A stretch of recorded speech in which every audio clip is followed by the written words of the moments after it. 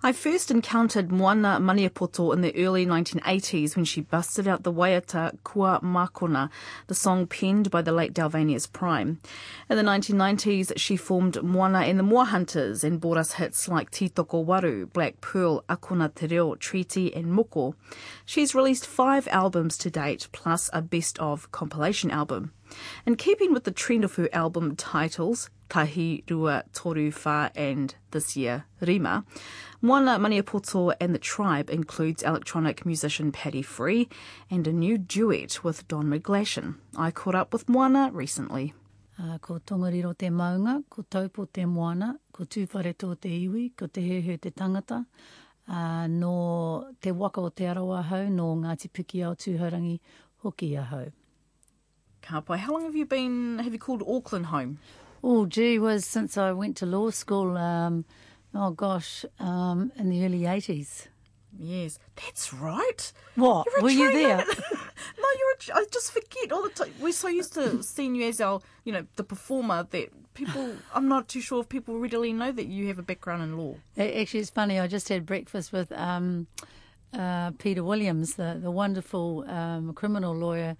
And QC. Yes, he's flash. And he's really lovely. And I did a little wee bit of work on his book, on his manuscript. He just released a book. So just caught up with him over breakfast and he presented me with a copy of his latest book, which is really stunning. So, yeah, wow. He used to teach me back in it. He used to do like the odd lecture in legal ethics or something. Well, my sister-in-law finished her law degree and she reckons contracts was the hardest thing for her. What was the hardest thing for you? I hated anything to do with company, commercial and trust. My eyes would glaze over. But contracts, funnily enough, has been the one that's been the most useful for me a musician. It would? Yeah. Gosh. Quite useful setup. So but I don't think you have to be a brain surgeon or a judge or a QC to really understand contracts that well. You just have to read the small print. Well, Moana, so Rima, your latest album, how long was it in the pipeline for? It was 4 years, 2008 you released Wha. Yes. That was 6 years ago now. So was that a long break for you? Why the long break? We had a lot of touring. It's actually, when you're touring with a big band, there's a lot of preparation and a lead up to it and a lot of work. It's quite intensive when you're on tour. And then afterwards, you're sort of recovering. It really was just quite a busy period in my life, and so you need a little bit of space to consider writing, and also I needed to be inspired. And so in the last 18 months, I've had a little bit of both. Do you have is there a writer's block thing? Oh, yes, there is. I had a writer's block. And it's a bit kind of freaky. I mean, I've never been a prolific writer, and I still think I'm a writer in progress. I think I'm getting better. I'd like to think so. But, it's sort of, I know that some people, they sit down at 10 o'clock in the morning and they start writing a song, but I find that really difficult. I've got no discipline whatsoever, so I have to wait to be whacked with something, and then it usually comes quite quickly, and then I have to sing it into my iPhone to capture it in that moment, yeah. Or else to my 6-year-old, because she's got a memory that's incredible. So I knew that after a while, if I kept singing it in the car while I was dropping her off to school, and she remembered it, then I was onto something. So Rima, I mean, I love the way that you've just gone tahi rua toru wha Rima. Isn't that awesome? Yeah, because if you're really useless and you haven't got toru, then you'll be thinking, hey, something's missing. But do you know, I've had a few people ask, what does Rima mean? And I guess when it's out of the context, I could be a little bit more gracious about it. I was thinking, gee, I wonder if Moana's going to get to te kaumā tahi, te kaumā rua. I'm feeling an ono coming on, because I think that would be quite nice on the cover, ono, though I might have to put some dark glasses on and strike a Yoko look. Yeah, they'll be going, oh, look, her album's out, it's Ono.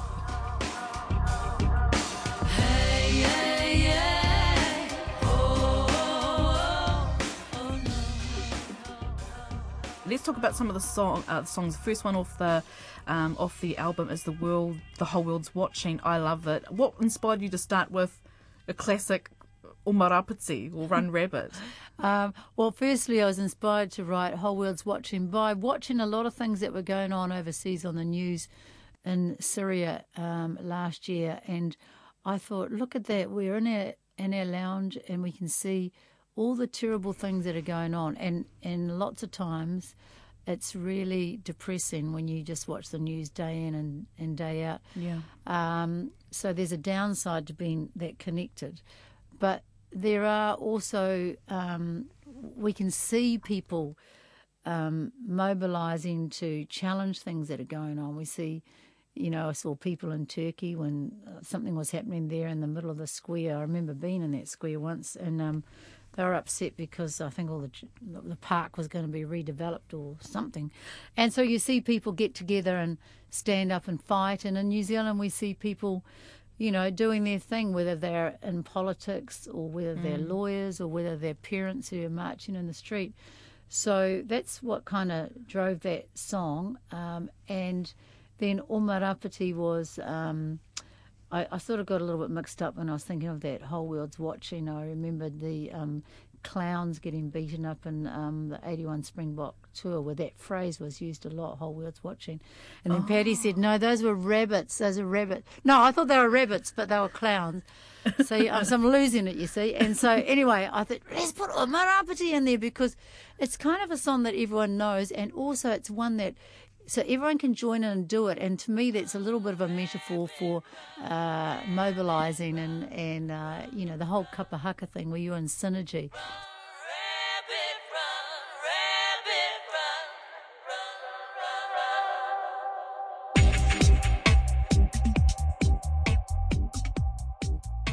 Hands Up reminds me of Warriors from the Rua album. I love it. I suppose it does, eh? Yeah. And it was just a little... I don't know. I just wanted to have a little... Oh, because I've got these other two singers in my band who are really awesome, way better than me.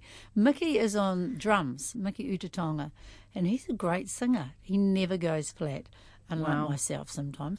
And I've got my sister, and she's a really awesome singer, so I wanted to showcase their voices.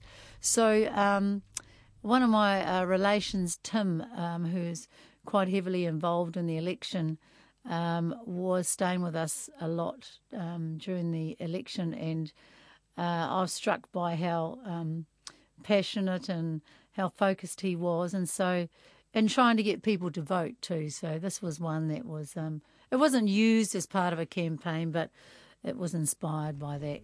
Let's get out there and vote. When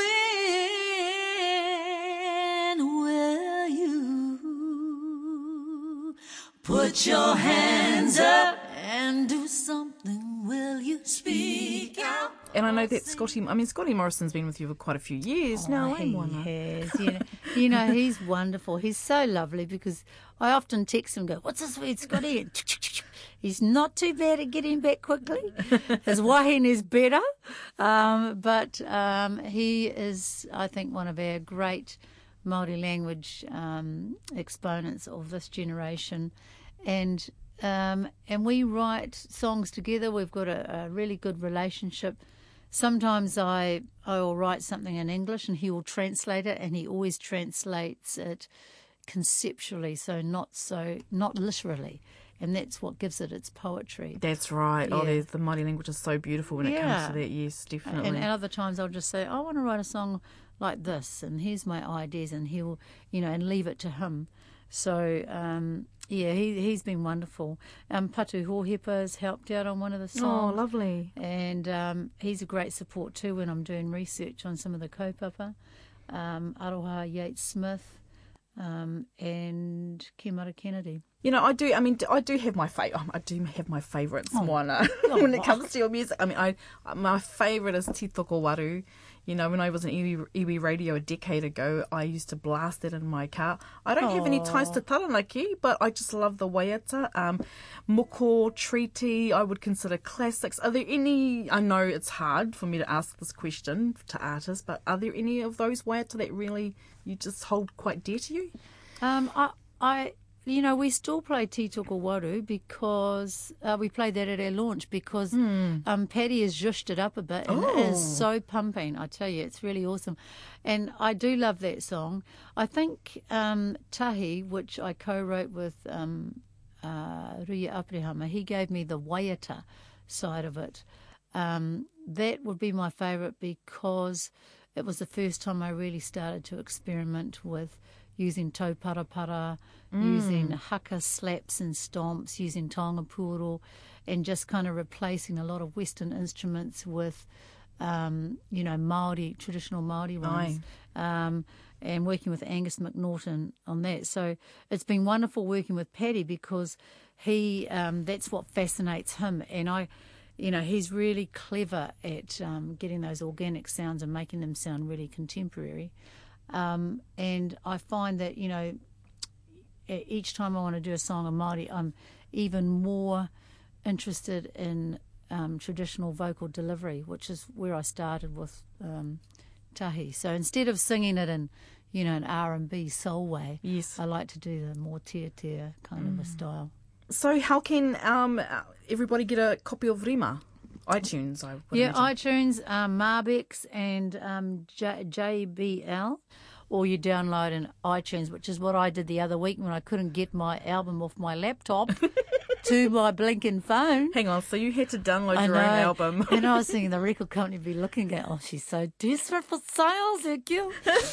Yes, but it made it easy because, you know, then I can go for a run and learn my songs. And, yeah, that's all good. Hey, there's another song on there which I thought I'd just mention before we go, which is House of Strife, which was a last-minute... It's a different sounding one, isn't it? There you go, you picked it, eh? There once was a house of plenty. There once was a house of grace. When the family... Yes. It was a last-minute add to the album, and it was a commission piece from my partner, Toby Mills, and Julian Arahanga for an audio-visual project that they've done for the Treaty House for visitors, all about the treaty. Right. And so they wanted myself and Don McGlashan to collaborate on a piece of music. So we got together and we were under a lot of pressure. Like, I think we met on Thursday and Toby said, oh, can you have it all finished by Monday? Thinking, oh, far out, we haven't even had lunch yet.